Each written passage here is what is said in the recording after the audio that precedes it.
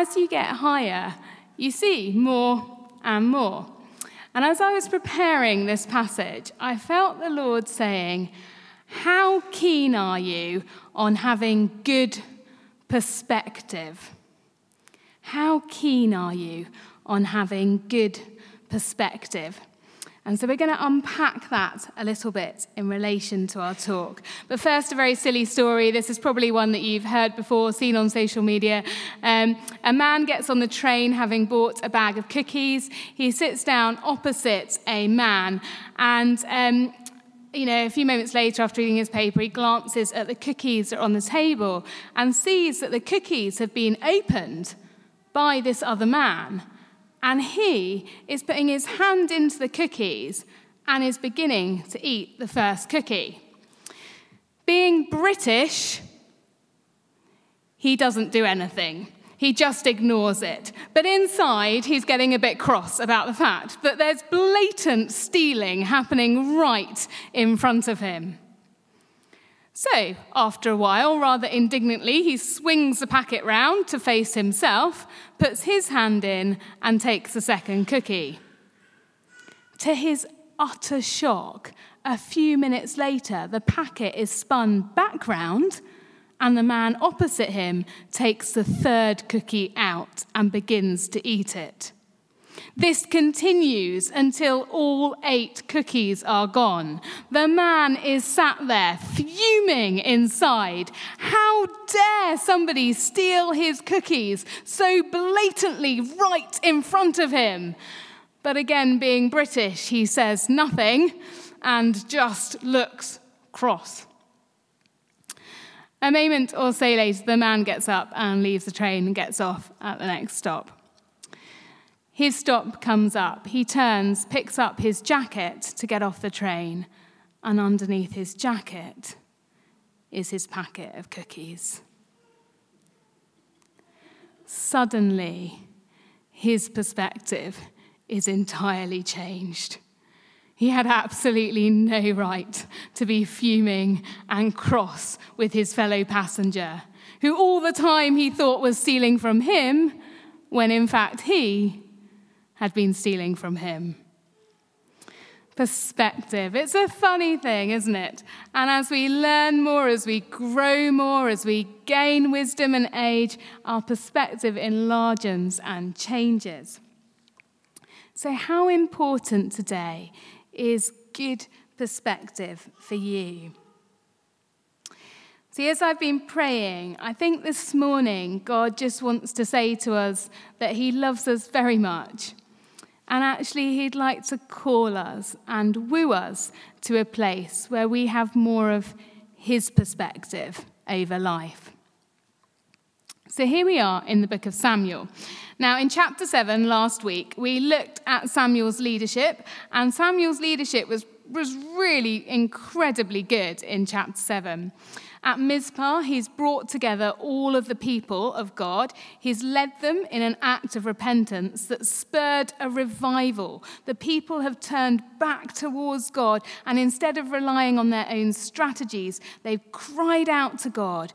They've seen God come and just speak a word that booms from the sky and terrifies their threatening enemy and sends the enemy away. God responds to their prayer and fights their battle for them. Chapter 7 ends with a sort of glorious sense that under Samuel's leadership, Israel is safe and it's at peace. It's a blissful, tiny moment in history. And don't you, those type of leaders or people who just when they're around, you kind of feel better about things. There's something about their character, their steady, godly wisdom over the ages, which helps everybody else to flourish. They're like the big, strong oak trees under which many things can come and rest and have shelter.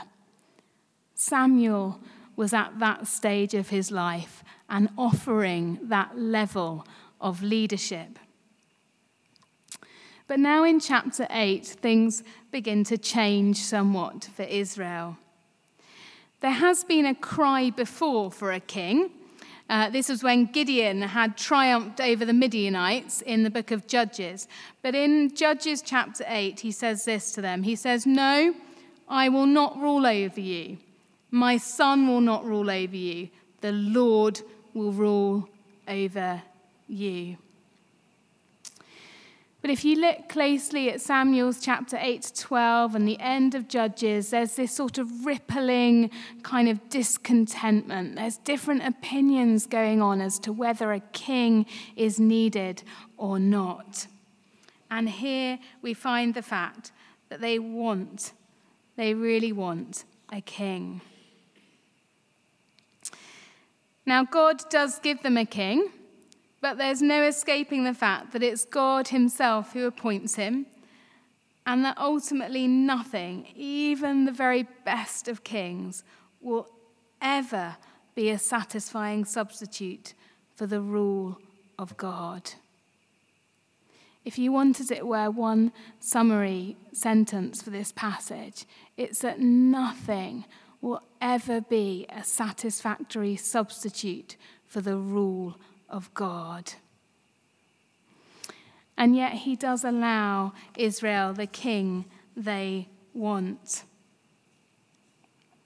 It's an interesting thing today, isn't it, that many people walk around with the idea that true freedom is one when there are no limitations at all. Basically, to be truly free means nobody else, nothing else is allowed to put any limit on me whatsoever. Whereas the Bible gives us a sort of very different opinion to that.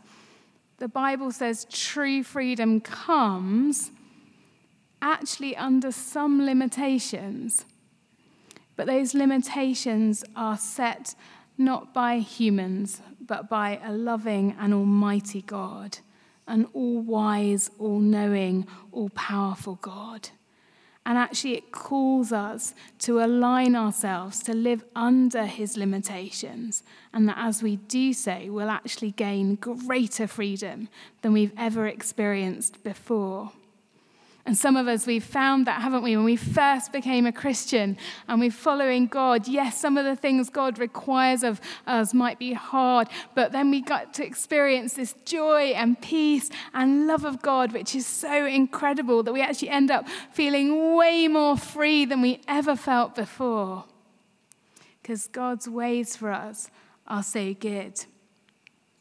As we come up to Lent before too long, we're going to be looking together as a church at some habits that to some extent will bring a little bit of limitation on us, but that will ultimately help us live much freer lives. And I'd love you to come along to the Lent course this year and explore that together.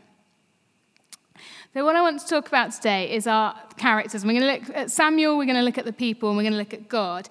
And I'm just going to say that Samuel has really, really good perspective and really terrible perspective.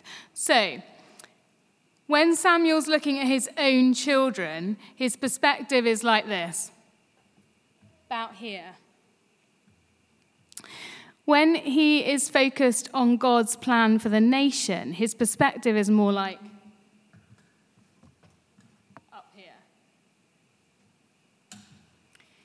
So within one really godly man, we see him both at times having amazing perspective and at other moments having quite poor perspective, which is why we always, all of us, need calling up, lifting up to have God's perspective over our lives.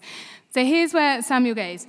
When it comes to his own children, his perspective is poor. It's pretty rubbish. And like all parents, he is wired to love and protect his children. And that's the way it absolutely should be. But when we lose sight of God's perspective and we focus in on our own children so much, we encounter all kinds of problems and issues because our children are never perfect. The Bible has an awful lot to say about us really loving and caring for our kids. Those of you who are parents, that's a really, really important role. But we aren't called to put our children on the top of the pile. We aren't called to appoint them beyond where God wants them to be. We aren't called to overprivilege them or be blind to their character defaults. And so here we find in Samuel this awful situation in the first few verses where Samuel basically does exactly what Eli the priest had done before him and takes his messed up, horrible stealing sons and appoints them to be judges.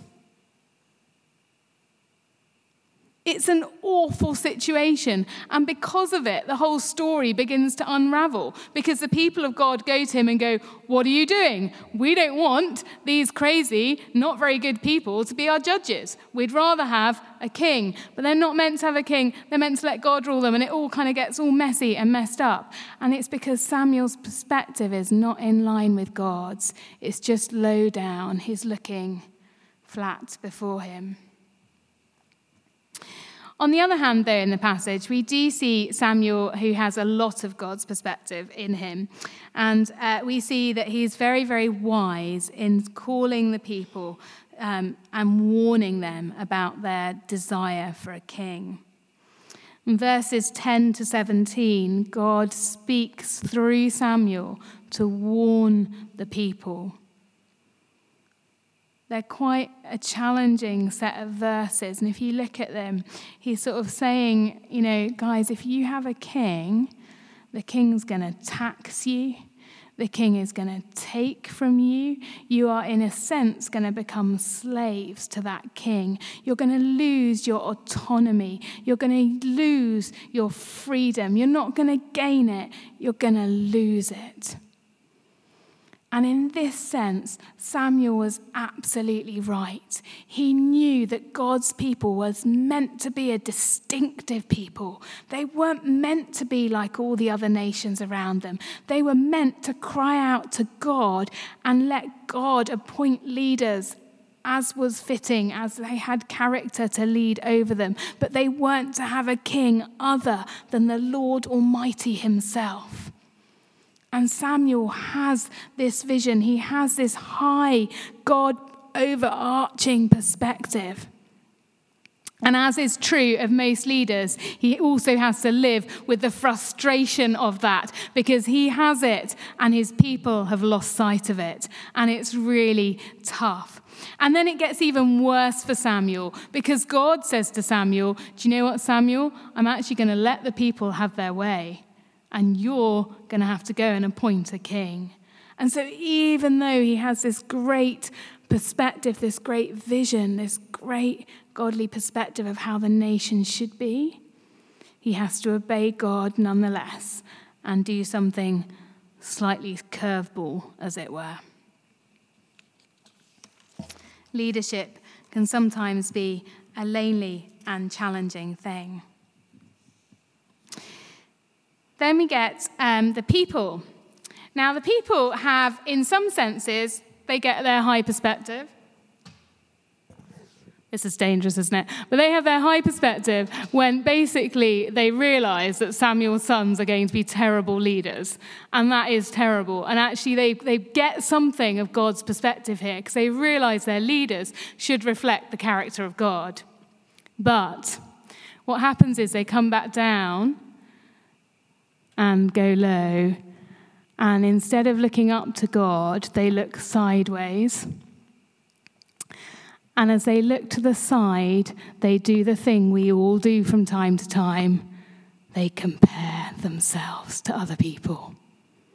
And as soon as we start comparing ourselves to other people, we lose perspective. Our perspective comes narrow, inward. We become often jealous, distracted, and they compare themselves to the other nations. Well, they've got a king. Looks all right for them over there. Oh, and they've got a king. We'd like a king too, please. And they lose their calling. They lose the godly perspective, and they have a low perspective and not a good perspective. So there you see God's people wrestling with different elements of sometimes gaining his perspective and at other times losing sight of it. And don't you know it's true, folks? And we do that comparison thing. We all do it from time to time, don't we? And as soon as we do it, it's a terrible thing. Because it only ends up leaving us dissatisfied, depressed, and unsure of ourselves. And that's what happens to God's people. They're dissatisfied, depressed, and unsure of themselves. So give us a king so we can find our identity in that and have a king just like the other nations. It's all right, just like the Joneses down the road. Give us a king, please. And here, finally, we come to God. God is really present in this passage today. He's speaking really constantly to Samuel. Of course, God is perspective itself. God is everything. He knows everything. He's the Alpha and the Omega. He holds time in his hands. He flung the stars into space. He knows what only he can know and shares only what he wills to share. And in the midst of what is sometimes swirling chaos to us as we walk through our lives here on earth, we can glance upwards to a sovereign God who will right all wrongs and who holds the entire history in his hands. He is the King.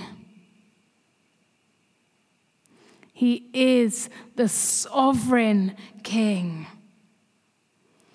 And when we grasp hold of that, it's so beautiful because we can rest back into his sovereignty. And it's that has helped believers down the ages cope with sometimes the most horrendous suffering, most difficult of circumstances. Because they've been able to hold on to the fact that they know he will right every wrong. They know that he has got history in his hands. And they know that this is not all that there is. And so God, firstly, in this passage today, comforts Samuel. He says, Samuel, don't worry, mate. It's not you that they're rejecting, it's me. They've got distracted. They've lost sight of my kingship. And he does this very unusual thing that God doesn't often or always do, but he decides very graciously to adapt his purposes and allows Israel the king. Yes, he warns the people about it in verses 10 to 17, but because he's so loving and so powerful, he adapts his plan and almost immediately redeems the very idea of kingship. And so that throughout the rest of the Old Testament, we begin to understand God as the true king. He incorporates the idea of kingship into a revelation of himself to Israel. He is the ultimate king above all kings. And so here in this passage, the people have yet again rejected God's rule. They've asked for a king, and yet there is no doubt that it's God who's going to appoint this king, and that this human king is only allowed in so much as God allows him. God remains unshaken even when we fail. He remains consistently faithful to his people, even bending as he does towards their will, but never allowing us to go off course so much that we get completely derailed. And so I finish today by asking you, I wonder how important perspective is to you. We see in the passage where when they have godly perspective, it's helped them, and when they haven't, they kind of get sidetracked and off course. And I wonder if you'll join me this week in praying for God's perspective over your life and over this nation. That we might lean on our God, who's far above this not very tall ladder in his perspective, that he is perspective itself. And so let's pray.